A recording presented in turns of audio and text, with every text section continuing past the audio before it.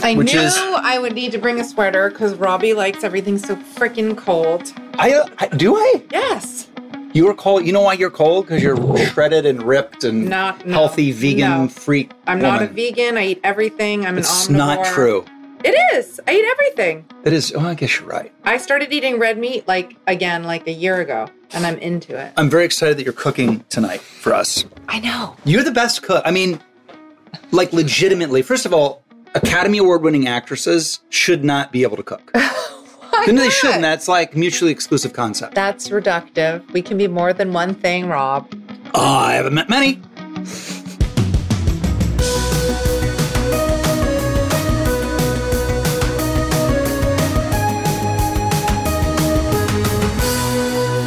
On today's podcast of Literally with Rob Lowe, I have one of my oldest pals in show business, one of my closest friends to this day, who usually is occupying a guest bedroom in our house, Academy Award-winning actress and philanthropist and business tycoon and hilarious person, great mother, Gwyneth Paltrow.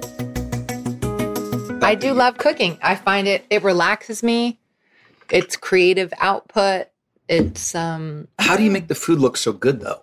Because it's yummy, but it also looks like it's been doctored by those people on the set that put glycerin on it with an eyedropper. I don't know.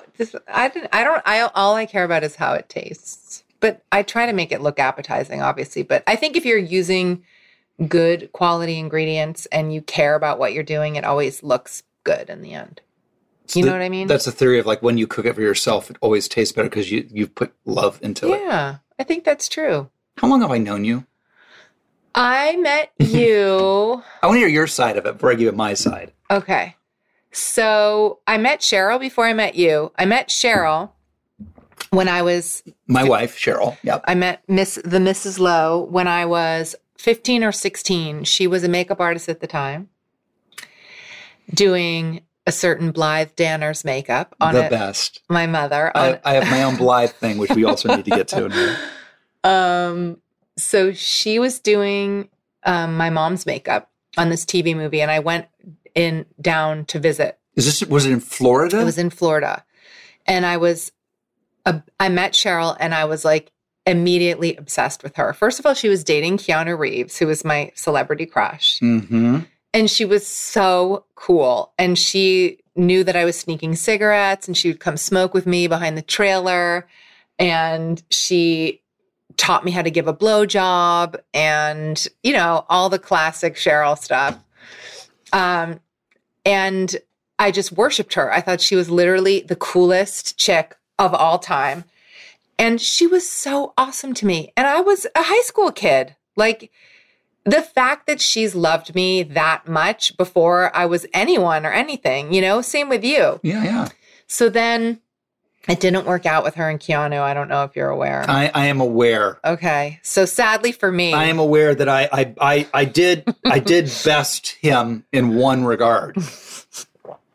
Well, at least one regard. At least one. He's pretty awesome though. Yes. He's pretty. He's done okay for himself, that kid. He's still a celebrity crush. Let's face it. Like he's right. 50 something. And he's gorgeous. Killing it. I'm obsessed with his girlfriend. Anyway, he has great taste in women. Yeah, he does. Amazing taste in women. Anyway, so then Cheryl started dating an actor named Rob Lowe, which was very exciting because, Rob Lowe in the 90s was a dangerous and scintillating proposition. So even if I'm purely domesticated and in the aughts, or whatever we're in now. Right. Now you're domesticated. Back then, it was another story. Yes, it was. Oh, wasn't it, though? Do you miss those days of just flinging your D all over town? Here's the good news. My family doesn't listen or care about any content I produce. Perfect. So I can say, yes, I miss it. And my wife's not going to say shit because I could do 300 hours of podcasts. And how many hours will she listen to? She won't, but she'll tell you she did. Yes, 100%. So this is a free fire zone. Yeah. So anyway, then she was dating you, which was fantastic. And then I was like staying with you guys for a while. I was staying with her for a while. And you guys were dating. And you made me really nervous because I was still like nervous of celebrities. And even though I'd grown up with my mom's friends who were celebrities, there was something more like they were like old people, but you were Rob Lowe. It was very unnerving. But can you imagine? So I've known you, I think since I'm 17 or 18. 16 or 17. Because I remember that when Cheryl moved in with me to my Miami Vice. Oh my bachelor. God. Do you remember my Miami Vice bachelor pad? Yes, I slept there multiple times. Yeah, that you moved into the guest bedroom. Yes. And I remember you were either going to UCSB or... It was before that. Jesus Christ. It was before that. And it was such a it was like a spaceship on the side of a hill. It was literally designed... Well, let's tell you all you need to know. When the realtor took me to look at the house, I bought it because it was 12 minutes away from the Hard Rock Cafe. I don't think you should admit that. I know. It's really bad. By the way, the notion that the Hard Rock Cafe is so bad. Is so bad. But was it ever a cool place to go? It was wow. But it would be like today if that were like Leo and Timothée Chalamet, right, and all going to the Billie Eilish, right? We're getting French fries. That is so classic. I mean, LA during that time, it was pretty cool. I mean, I wasn't inside Hollywood yet. I was trying, I was going to go to college and then I was going to try to act, I guess. But it was so cool to be getting toted around town with you guys. I remember one time you took me to this place for brunch. Was it called Butterfield or something? Yes. Remember that? Yes. And there were so many celebrities in there eating brunch and I couldn't believe it. It was just, I think Billy Idol was in there eating. I think you're right. I remember Butterfield. I remember you had to walk down all these stairs. It was like a garden below Sunset Boulevard. And like one of the Guns N' Roses, I think, were in there. It was cool. It was very 90s because you were like you and your parents lived a really normal life, even though both of your parents are show business icons. You were like very well brought up, very well educated. Very normal. I was blessed to know your dad and love Blythe. So my Blythe Danner story is I was obsessed with Blythe when I was, she might have been my first crush. We've talked about this. Of course. When she was in Future World, amazing. Which she doesn't like when I bring that credit up. Do you notice that? Oh, that's a terrible movie. It was a terrible sequel. Why did he? Oh, God. I want you to do. Can you do the whole interview as Blythe Danner? It would be so good. It was Rob, it was terrible. But she's so cute. She's so cute. I had a book of the book version of the script of Future World and had a beautiful picture of Blythe in it, and I thought she was the most beautiful thing I'd ever seen. Oh. And so, and then your father, Bruce. That's how Cheryl knows you because my wife Cheryl worked for Bruce on came after. Home Fires came after? Home Fires came after. See, this is what people don't realize how far we go back. So far back. I mean, way, way back. I was in high school or just finishing high school when I met you. And I met Cheryl when I was like in 10th grade, like Apple's age. I met her. Apple's age? Yes. Really? Okay, that makes me I've known her forever. That makes you feel like an ancient person. You are. Well, I know. But I don't look it, do I? Tell me, I'm very interested in what Cheryl's expertise was in the blowjobs. Gosh, I can't remember exactly. Oh, who are you kidding? No, I can't. I just remember it was less about remembering the technique, although I'm sure that I implemented it the first chance I got. Yes, I'm sure. But she was it was so cool to have someone treat me like an adult and see me as like a young woman and someone who was sexual. And she just made me feel so free. And, as you said, I did have a very normal, even though I came from people who worked in show business, I had a very like a non-Hollywood kind very stable, structured, right. like regular. Yeah, for sure. And, it was like pretty, not conservative politically, but just, it was like a lot was expected of me. I had to study really hard. It was like I had, so, and the gender roles were pretty defined. And, my mother was. She's very prim. When you say, is it? I wouldn't say prim. I think she's just traditional and sort of, she's like, yeah. And of that era, right? Yeah, right. Like, we didn't talk about stuff like that. So for Cheryl to be like, okay, and then hold the balls and whatever. And I was like, what is happening? What is happening? She hasn't changed a bit. I know. I mean, listen, let's face it. I did a lot of research when I was looking for a wife. Oh, really? We didn't know that, Rob. And we've been married 29 years. I know. And it's because I've never met anybody like her. I've never met anyone. And it's funny. I sat in Cheryl's makeup chair just as an actor, and she was my makeup artist, and that was it. And the way that she spoke to me and the way she valued me as a person. Yeah. And saw me as a person. Right. Was different than anybody ever. Yeah. And it's a beautiful quality. And she's so loving. And she's such a caretaker. And she's like, there's such an amazing, like, Jewish mom. And it's all the food and the comfort and everything. But then there's this just wild side to her that's so fun to this day. Because I would never survive with somebody boring. No, I know. If I wasn't with somebody, and I say this with all love, a little crazy, maybe more than a little, I would run roughshod. Yeah, no. She right? keeps you on your toes. I think you guys have an amazing marriage. And, like, obviously, I've known you guys for a long time and seen it through many chapters. And it's just so inspiring to see you both continue to make the commitment to grow together and, like, to keep finding honesty and new levels of authenticity and commitment and what that looks like over different decades. And I don't know. I think you guys are rad. Well, thank you. I mean, I think it's important in life and in marriages to have friends that you can count on. Yeah. And that you can also see through and the same. I've seen you through so many chapters in your life. Beyond. I mean, beyond. It's crazy. You could write a book. I know. And I'll leave that to you. Yeah. My secrets are too explosive. They're too good. They're so good. We bury them to the. We bury them. The buries at the deepest. But even little things like your dad. I remember when you were nominated for Shakespeare, and remember when they used to have those crazy Miramax parties and everybody had to do charades. Oh yeah, no, those weren't the Miramax parties. Those were like you would like actors. It was actually sweet. It was like actors who had won in previous years would sort of like host game nights for people. It was like, remember? Yeah, it was a thing. It was a thing. We would have these big nights. And game nights. And I remember running into your dad at the one that was sort of done in honor of that Helen Hunt threw for me. That's right. Yeah. And I think Matthew, my oldest, must have been about 5 or 6.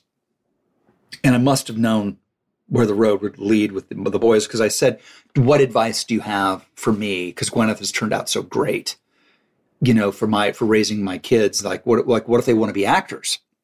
And I'll never forget, I call it the Bruce Paltrow rule, which is, they can say they want to act all they want. They're not doing shit until they're 18. Yeah. You wanted to, and he just threw the hammer down. I wanted to so badly. And people would, casting directors sometimes came up to me in New York, not knowing who my parents were, asking me to audition for this and I always wanted to, but my parents refused to let me into the public eye. And then finally, when I was 18, I just kind of... Oh, it was a frenzy. I remember it. I remember it was like, the only thing I can think of, it would be like the NFL draft. And people are just in a fucking, who's going, Gwyneth Paltrow's being drafted first. Oh my God. People are trading up to get Gwyneth Paltrow. Oh my God. It was and like all the agents you were meeting with, everybody knew. Like it was, like the fix was so in. But it's weird, because it's like, I don't know how I feel about it ultimately, that sort of advantage that, kids, it's like we get doors open for us because of who our parents are, like your sons do, or my children would. And so that's why I think it's so important, as you say, to raise a kid that has a work ethic and whose values are, they're aligned with yours or with their own sense of who they are, et cetera, so that, because the truth of the matter is, like, the doors can be opened for you, but if you think about all the people who try and it doesn't happen. Yes. And that's what I mean. When I say the fix is in, it wasn't that people knew you were going to succeed because of where you came from. They knew you had the goods. Well, thanks. And you had it from what was the first great movie, that weird Western with... Oh, yeah. Flesh and Bone. Flesh and Bone. I love that You're movie. great in it. It's a great movie. It is a really good movie. It's good. It's a weird, slow burner, but I love it. Such a good movie. Really good movie. But I was like, oh, yeah, she's going to be fine. She doesn't need to stay in my guest room anymore. I still do, but... No, you're doing it right now. Nothing has changed. I've never left You're the guest literally room. back in my guest bedroom. The world... I've never left. Hold that thought. We'll be right back.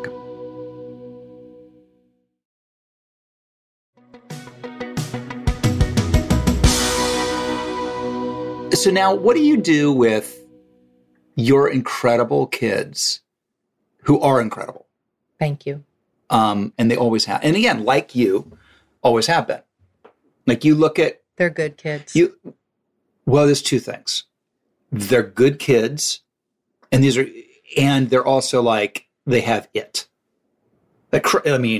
Moses, like, charismatic, such a, like, his energy of, like, love, and like, I just want to. I know. I'd like to eat him.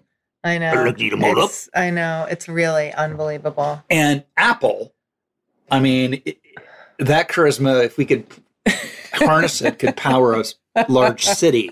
What are you going to do with that one? Oh, you got your hands full, girlfriend. You better, what's the Bruce Paltrow rule look like for Apple? Yeah. Again, I won't let them, be public on any social media or anything like that. I try to keep them out of the public eye as much as possible. Now it's different because kids are like, can I have a YouTube channel? I want to, and I'm like, no, you can't. No, absolutely not. But everybody else, I'm like, you're not, you have this other layer, and they understand, and they're, but I think it's really been interesting to be her mother, because as she's come into her own, it's almost like, it's like watching her harness her own power with every passing year. And I'm just like, what is this child here to do? She's so bright and so funny. And so she's hilarious. And Moses is so unique and so deep and like such an old soul and also really talented, like scarily talented. And so you start, as a parent, you think, all I can do for these kids is teach them right from wrong and teach them what work is. And how do you go about doing that? Because I do find we're both blessed with kids who have work ethic and understand work and want to work. Yeah. And aren't entitled. They've grown up with everything in abundance, and they are entitled, but they don't feel entitled, if that makes any sense. Yeah. I think, first of all, you model it, right? Like, you are an incredibly hard worker. So is Cheryl. Yeah. Cheryl doesn't have to bust her ass 24/7 on her jewelry business, but she does. So the boys have grown up with two parents who have modeled what it means to work and what work looks like, and trying to do both things at the same time.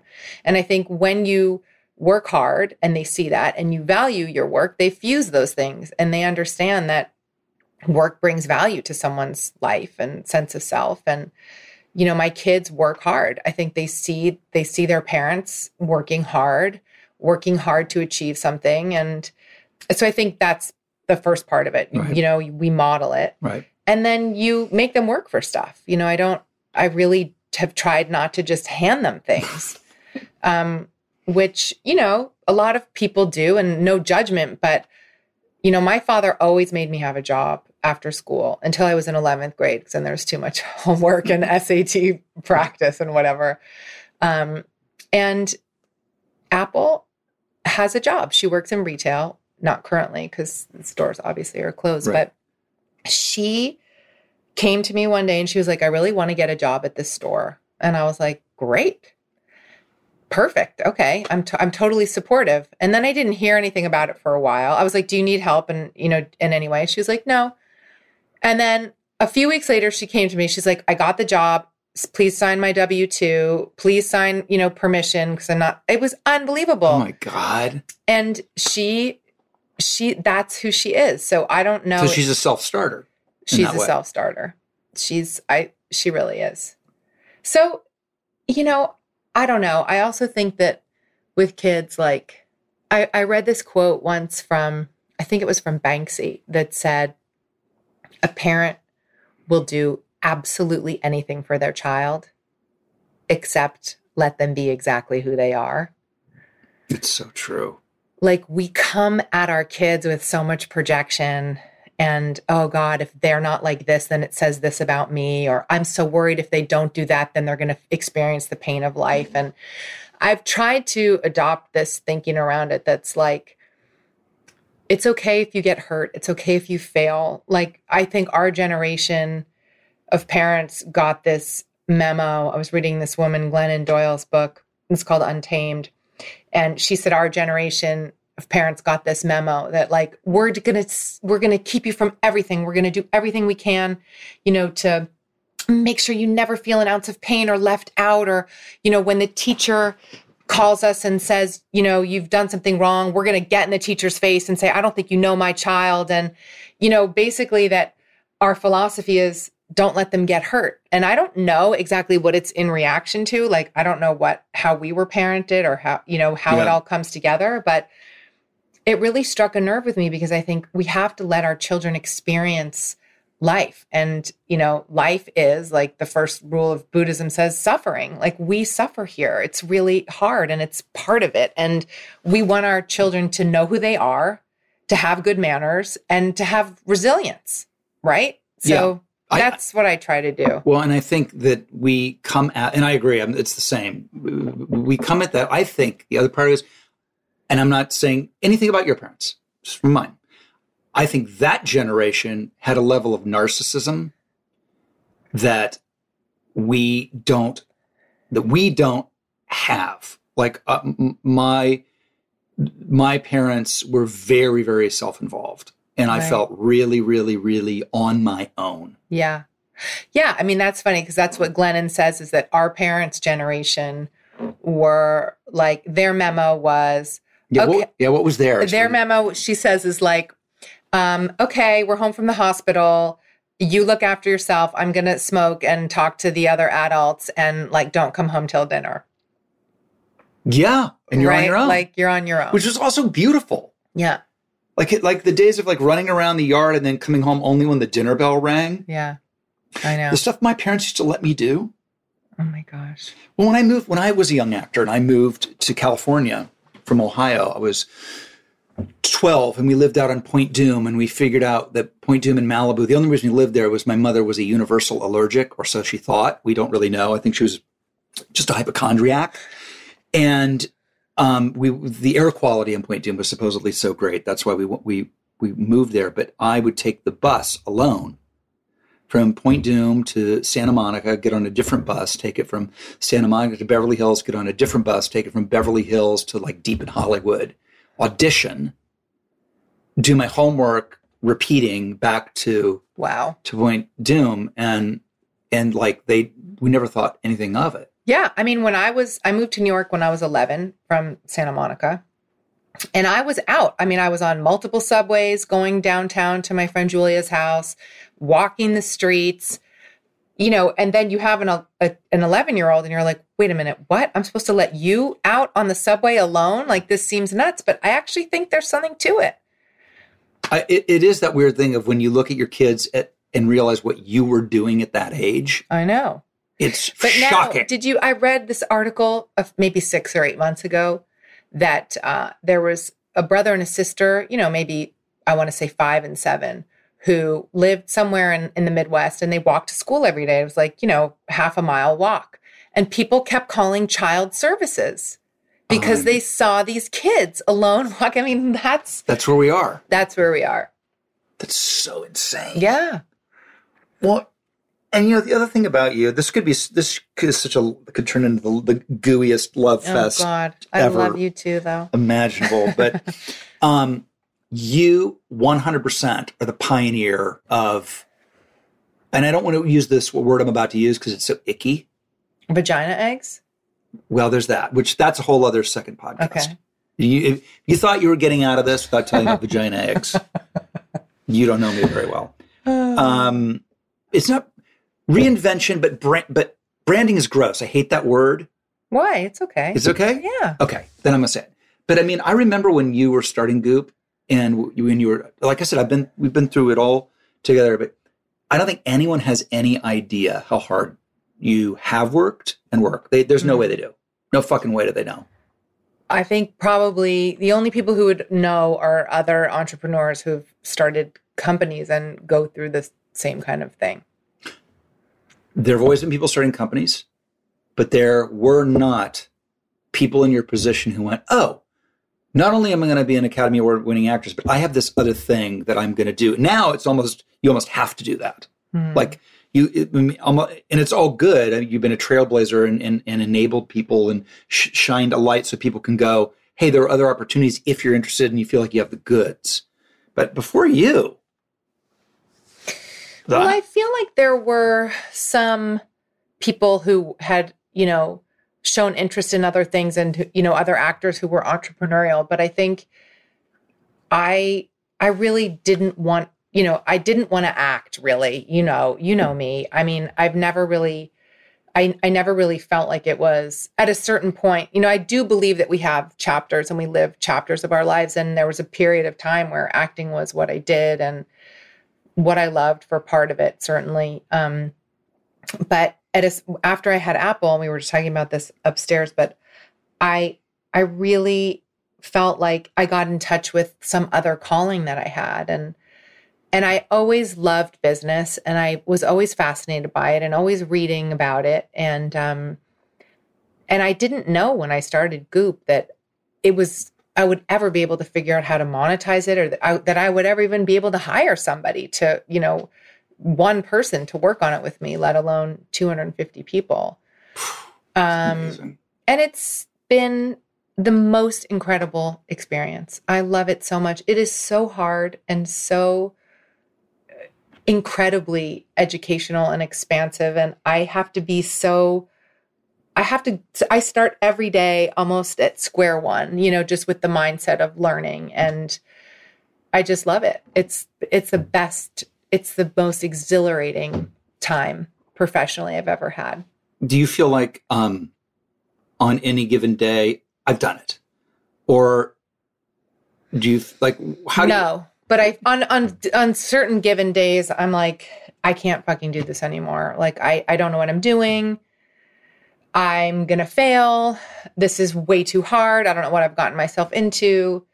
And you do have those feelings. Yeah, sure. And then I have days where I'm like, oh, this feels like maybe I'm figuring this out. Maybe I've cracked this.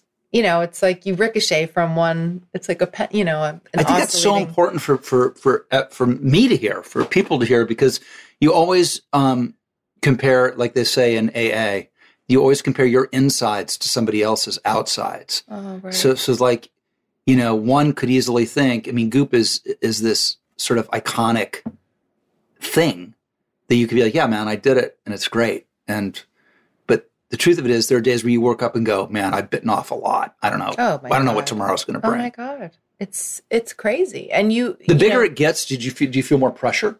Yes. Yeah. The more money you raise, the more people you hire, you're responsible. Was it the first money raise frightening? Or did you feel good? No, because I didn't know what I was doing,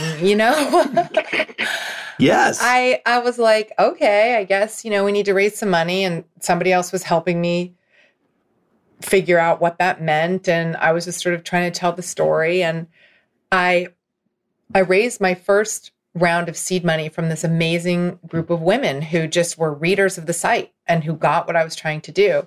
And they weren't, intimidating, and they were so loving and so supportive. So my first experience with raising money was incredible. My second, when I went to raise the Series A, that was a whole other story. I mean, that was brutal.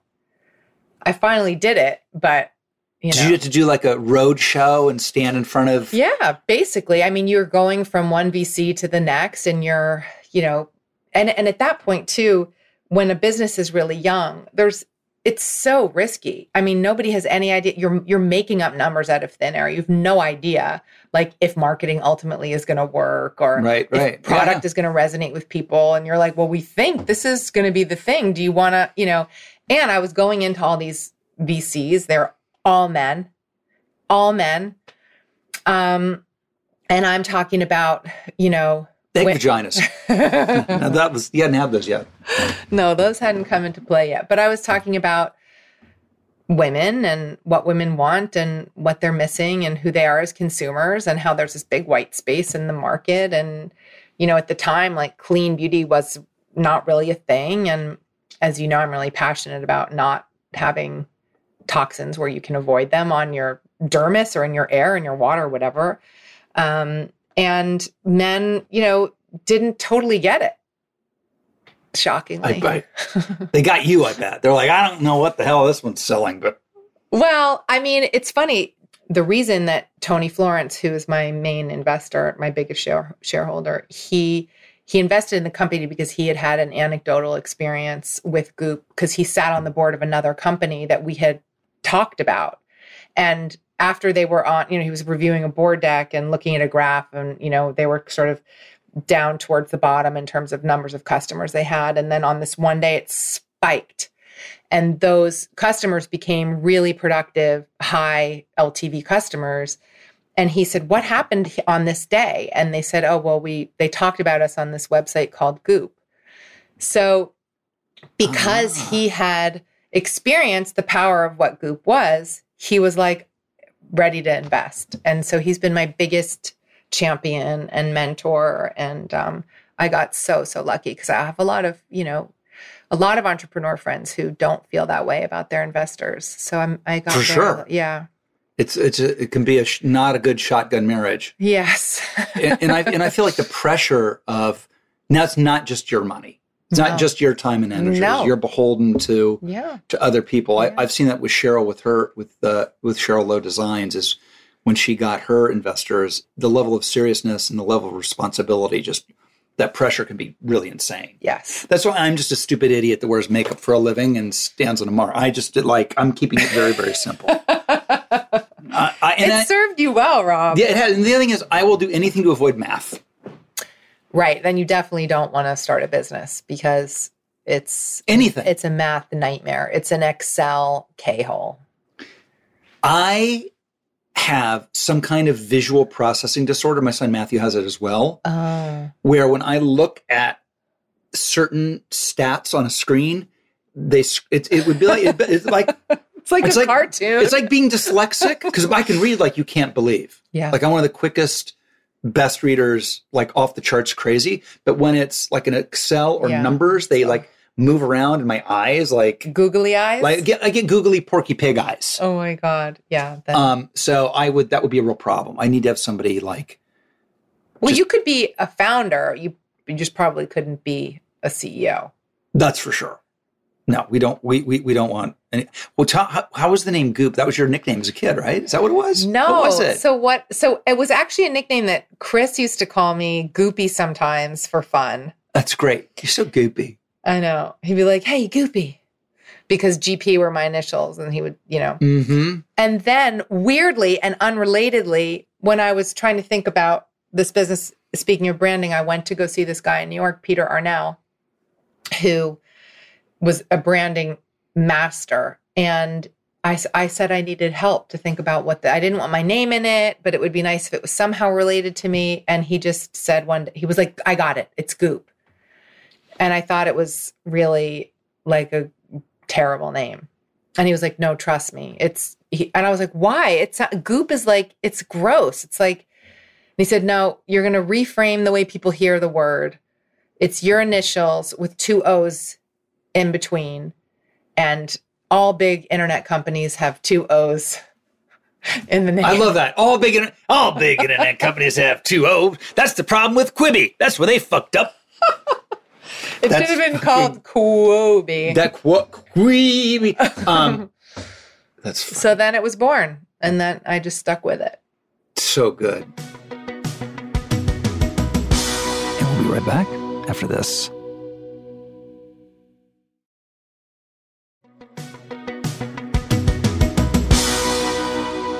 I want to tell the story about, because again, I've seen you through all your iterations of love.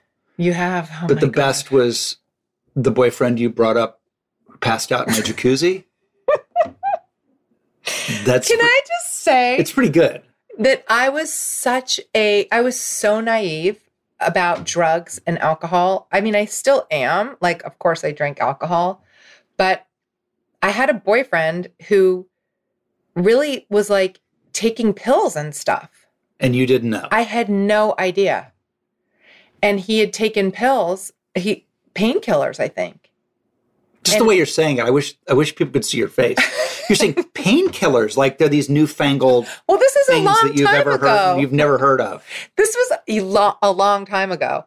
So he had taken a painkiller and other stuff, and we all were in the hot tub. This is at your old house in Montecito. And he got up out of the hot tub and literally like splatted on the brick. His head hit the bricks. Oh my God. It sounded like... No, it wasn't his head. It was his body hit the... Was it his head? It was his head. Oh my God, I blocked it out. No, because he had a concussion. Oh, it was so terrible. Because then he was seeing visions. Oh yeah. So well, maybe that was the hallucinogenics. And then he got back in and looked at you and clearly didn't know where he was or who you were at all. Wow. And then looked at me and recognized me like, oh my God, it's Rob Lowe. And looked back at you and did not know you. And then slowly he kind of came to and was like, oh my God, that was insane. He goes, honey, I'm so sorry. I didn't know where I was and I didn't know who you were. And then I looked at Rob and I thought, I finally made it in Hollywood. Because if I'm in a jacuzzi with Rob Lowe, it must be the best Hollywood party ever. That's right. Right? Yes. So fucking... Oh my God. Oh my God. Yeah, I had some interesting boyfriends along the way. But your husband now we love so much. I mean, I've loved all your guys. You have very good taste. That's not true. You've not loved all of them. I've appreciated all of them. No? Yeah. Okay. I appreciate it. But your current and your husband Brad, you know, he's my boss. Which, how weird is that? He's my boss. But that happened because you were friends. That's right. So on Lone Star, 911 Lone Star, Brad wrote it for me. I knew he really wrote it for me when he wrote a firefighter who cared more about his hair than his moisturizer. His moisturizer and hair than saving lives. I was like, yeah, that sounds about right. That sounds about right. Oh my God. But that's what's so fun is to be able to work with somebody like that. You know, with the value of working with somebody you love and a friend and somebody who gets you and understands you. And that is his superpower, I think, on really understanding people and really getting people. It's true. And he's able to articulate like what someone's strengths are in a really interesting way. When we sit in casting meetings and he wants to talk about the actors that just come in or we're maybe going out to offer it to an established star, he'll articulate why they're right for it or not right for it in the most amazing way. Oh, wow. See, I don't get to see his work side. I mean, I have... But he directs you in The Politician. Yes, which is great. But I mean, you're great in it. You are great in The Politician, and because it reminds me a lot of Blythe. Yes. There's a lot of Blythe going on there. There's a little Blythe sprinkled in there. Little Blythe sprinkled in there. Mm-hmm. You're like the hot, waspy, multi-decades younger Maggie Smith in Downton Abbey. I've never seen Downton Abbey. Oh, come on. I know. I've got to get it together. You have to get it together. Is it great? Do you know what? It's great. It is? It's great. Okay. I mean, I know that I don't really seem like a Downton Abbey guy. Yes, you do. Do I? Yeah. Oh, good. Okay. I love it. Okay. I'm going to watch it. There are like certain series that I missed along the way. Yeah. That I like I think also partially because I was an expat in London for so long. Yeah. And shows would debut in America and be this huge deal. And then it would be a year till it got to London. By that point, I was so annoyed, like hearing everyone talk about how amazing Lost was or whatever, that I was like, I'm not watching this. I missed I missed the boat. I was in London doing a play when Lost was. I never saw that. There's like all these big TV shows that I missed. Well, when you see Maggie who crushes. She's phenomenal. And you crush. Okay, I'm going to watch. So what's it like working with your husband directing you? It's great. I mean, I just love being around him, and he's so smart and he's so soothing, and he just like gets me so well. And I think I'm a pain because it's not my favorite thing to do. And acting is not your favorite thing anymore. No, it's You're not. very funny about it. I just like, I don't know. I don't know what it is. I just like I feel embarrassed and I like can't remember lines anymore. I promise you, ask him. Ask him. Because I used to be able to read a scene one time in the hair and makeup chair and know it perfectly. And now I struggle so much. Genuinely, ask Brad. I think because I have so much in my head, it's like I'm on set and I'm thinking about my business and the day's numbers and whatever, blah, blah, blah, the issues and the people, and like I just don't have a lot of room to remember lines and stuff like that. But I swear, I know you're looking. I don't believe it. Okay, ask him after this. I've only acted with you once, and you were a machine, but that was many, many, many, many years ago. It's a long time ago. Now I'm like, I can't remember this fucking line, and then he writes me these monologues that are like a page long. Just to fuck with you? I'm like, Brad, you're killing me. Your wedding was the greatest wedding. Oh. It was so beautiful. Wasn't it fun? She literally had Steven Spielberg was filming. He was filming the wedding on his video camera. I know. Because I thought it would be weird to have, for a few reasons. I thought it would be weird to have like a produced video with like a team of videographers. Like I feel self-conscious in front of the camera, which is part of the reason acting makes me a little uncomfortable. No one would ever believe that. That's why people go, that Gwyneth, who she thinks but it's the truth. No, it's really the truth. Like I get uncomfortable in front of a camera, and Steven gets uncomfortable in social situations. So I was like, this is perfect. I'll hand on the camera. He'll be so happy. And then I'll get a wedding video out of it. You are fucking unbelievable. Oh my God. He filmed everything. He filmed the whole wedding. It was unbelievable to watch Steven Spielberg make home movies. Oh my gosh. But you know what? That's how I know him my whole life. All he does is make home movies. Like if you go there for dinner and it's more than just a double date or something, he is filming it. Really? Always. Always, always, always. He has more home movie footage than you can possibly fathom. He always is filming. He loves it. How has he not made that? I mean, how much would you love to see that documentary? I know. And he loves you so much. It's so funny to watch him with you, to watch you guys together. It's like you forget he's Steven Spielberg. Yeah. I had the greatest conversation with him about Jaws at your wedding. You did? I did, because I'm a huge Jaws fan. And he's like, I feel so bad about Jaws. I feel that people hate sharks, and I feel I'm responsible for it. He is. He is responsible. He's responsible for people not swimming in the ocean, like my husband, who's like scared to swim in a lake because of Jaws. It really did traumatize a generation of people. I'm so glad I didn't see Jaws until much later because I love swimming in the ocean. It's one of my all-time favorite movies. Same with Brad. His son Brody is named after. Oh no, after Chief Brody? After Chief Brody. I never knew that. Yes. Come on. I swear. He calls him Chief. No way. Uh-huh. See, this is why I love your husband. He's a Jaws fan, and he's a Bruce Springsteen. And he's a Bruce Springsteen. You too, and your Bruce Springsteen. Are we the whitest? Beyond. Middle-aged. Are we the whitest middle-aged beyond guys that you know? Yes. Painfully white and painfully with our middle-aged. Bruce Springsteen power fisting. and your football games after Thanksgiving and the turkey. It's called the Turkey Bowl. The Turkey It's not Bowl. after Thanksgiving. Well, whatever. It's before Thanksgiving. I'm always cooking. Yeah. So I'm not paying attention. You didn't go to I've never seen you at a Springsteen show. Brad goes. I've never been. We're like broing. It's so good. Upsetting.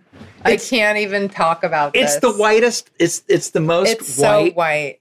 But you know what? I love that he and you or anyone, when someone has that level of fandom about someone, it's actually so beautiful. And for him, I honestly think between Springsteen and the Red Sox, it's religious for him. Like whatever religion provides for people, structure, meaning, emotion, understanding where you are in time and space, masculinity, like it provides him with such fullness. Yeah. Now that Tom Brady's gone from the Patriots, Is he wearing a black armband? That was a rough day in our house. I'm not going to lie. Yeah, it's. I don't know what we're going to do without sports like this. I truly. I haven't noticed. Do not. I mean, I'm losing my mind with all this. It's crazy. Okay, we're trying to think. You should start cooking with me, and then you'll get your mind off sports. I'm a terrible cook. I know. I'm a good eater.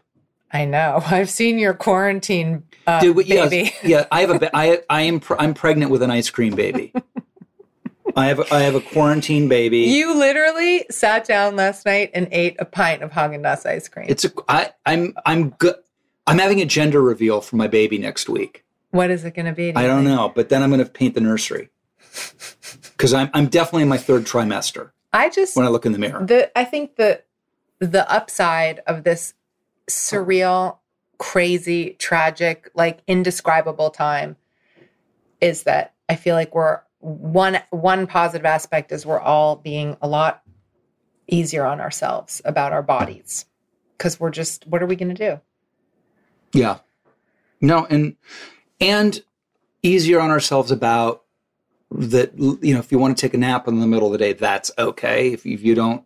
If you want to work, that you work, you don't work. It's kind of the sky's the limit. It's been very strange. It really has. And I just think stillness like this brings up so much to the surface. And that's been a really interesting part, like examining what is really going on beneath all the stuff that we busy ourselves with all day. Yeah. I'm good in my own company. I spend, as you know, when I'm here, I can sit up by the fire and just sit. I know. It's great. And she'll be like, Cheryl's not like, my wife's not like that. I think opposites are good, right? Like I wouldn't want to be married to someone who's too much like me. No, I think that gets hard. I mean, I think you guys share a lot of the same values, but your personalities are very different. Right. 100% on the values. Like, I don't know how people stay married who have like legitimate differences in how to raise kids or whatever. You're very aligned. But you just have a different way of operating in the world. Yes, 100%. No, I've been very lucky. All right, do you remember how many times have you been on the cover of Vanity Fair? Once, maybe twice. But for sure, at least once. Yes, I think twice. So at the end of Vanity Fair, they used to have the Proust questionnaire. Oh yeah, I love that questionnaire. Okay, so I have my version of it. Okay, it's called the Lowdown because every hacky article ever written about me had that title. Oh, God. So gross, right? So this is my version of the Proust questionnaire. Okay.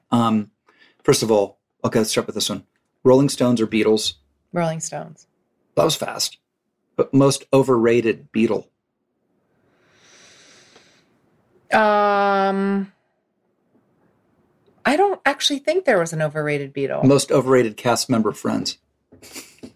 Is this really a question?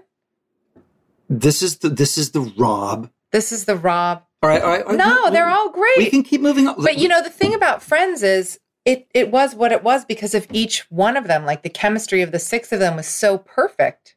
You already had won an Oscar by then. You wouldn't have been auditioning by Friends, would you? I did not audition for Friends, no. What did you ever audition for that you didn't? That I didn't get? Yeah. Legends of the Fall. Really? Mm-hmm. Julie Ormond part? Yep, I got really close, like down to the wire. There's another movie I lost to Julia Ormond. What was it? It was a remake of an Audrey Hepburn movie with, what was it called? Oh, yeah. Help me. Yes, Sabrina. So Julia Ormond was your nemesis. No, that's a bit extreme, but I did lose 2 movies to her. That's auditioned. nemesis, where I come from. There you go. I used to lose movies to Tim Hutton in the day. Ordinary People Right. Come on. That's a bummer. That's as big as it gets. But my mom always said, she said, if you don't get a part, that means it's just not your part. There'll be other parts that are yours and you'll get those. Right. And then I felt much more relaxed about it.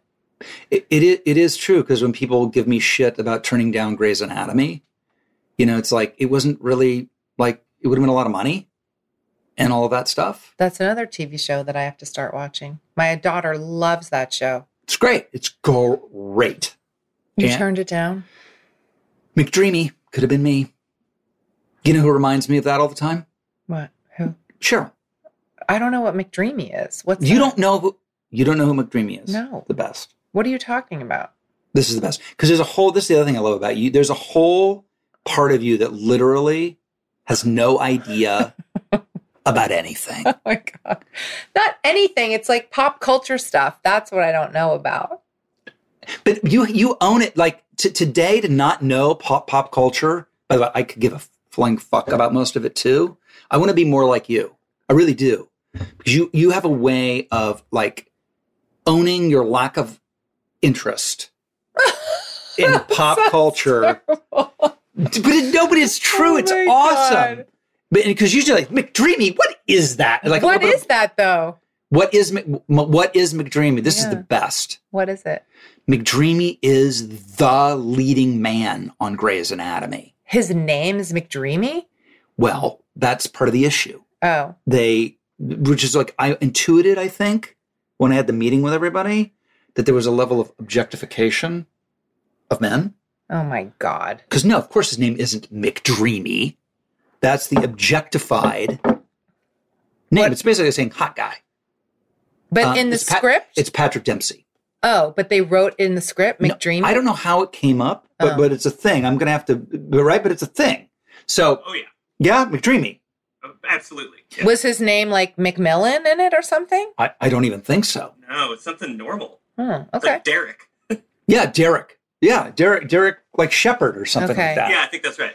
But admit yes. that Patrick Dempsey in Can't Buy Me Love was dreamy. Well, if you think he's dreamy in that, wait till you see him in this. Really? Oh, yeah, because he's like a guy and his hair is amazing. Okay, I got to watch it. And then think about the money that I lost. Oh, Rob, I feel so bad for you. It's conservative $70 million. Rob, it's not polite to talk about money, and don't talk about it on a podcast. Blythe is here. Are you crazy? That's what he makes. Okay. That's dreamy money. That could have been mine. All right, back to the questionnaire. Has there ever been a cartoon character that you were sexually attracted to? A cartoon character? Yeah. Like I like the female rabbit with the purple eyes and the Aristocats when I was little. Let me think. No. How did I know that answer? No, I can see how a guy.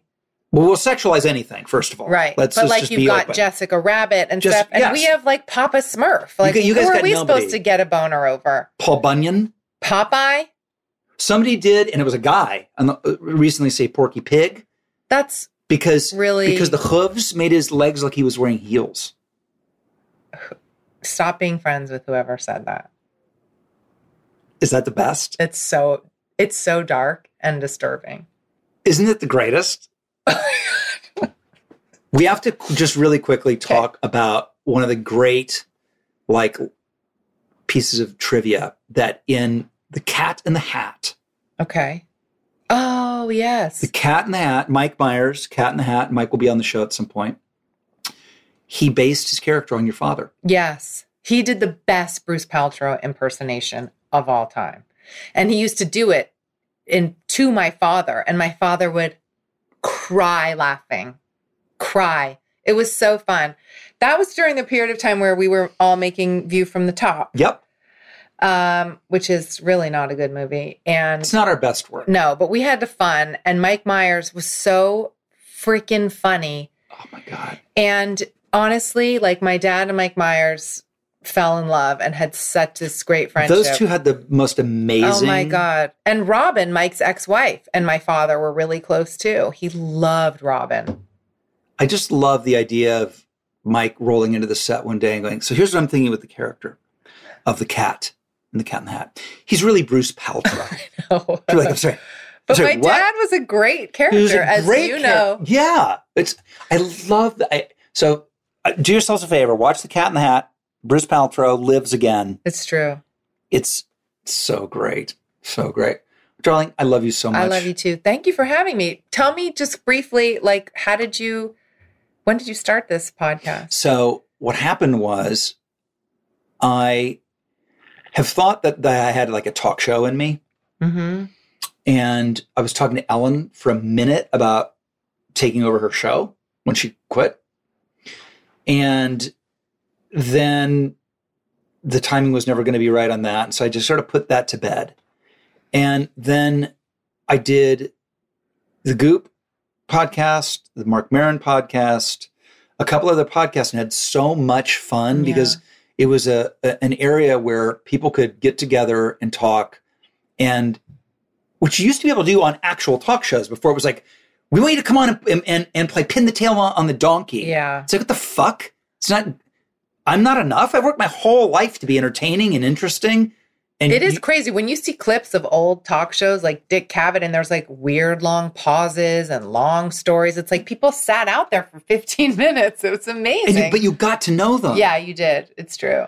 And you go like on YouTube and watch great appearances on Carson. They're amazing. Yeah, it's true. But now you get these amazing people on, and the next thing you know, they're playing it's a go-kart rally backstage. I'm like, I don't want to see Elon Musk in a go-kart. I do, but I get it. But you know what I mean? Yeah. Like, so I love that this exists, that we can do that, because, you know, you'd never get to talk like this anywhere other than.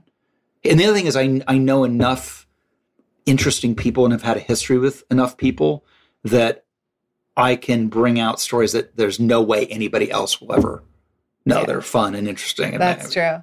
Stories I only tell my friends. The podcast version. The podcast version. That's exactly it. All right. Thank you. Yay! Good job, Robin. Thank you. It was fun, right? Yeah. I love that woman so much. She is just, there's nobody like her. There's just no one like her. She's got every club in the bag. That was as good as I had hoped it would be. Anyway, I hope you enjoyed it as much as I did, and I will see you next time. You have been listening to Literally with Rob Lowe. Produced and engineered by me, Devin Torrey Bryant. Executive produced by Rob Lowe for Low Profile. Adam Sachs and Jeff Ross at Team Coco, and Colin Anderson and Chris Bannon at Stitcher. The supervising producer is Aaron Blair. Talent producer, Jennifer Samples. Please rate and review this show on Apple Podcasts, and remember to subscribe on Apple Podcasts, Stitcher, or wherever you get your podcasts.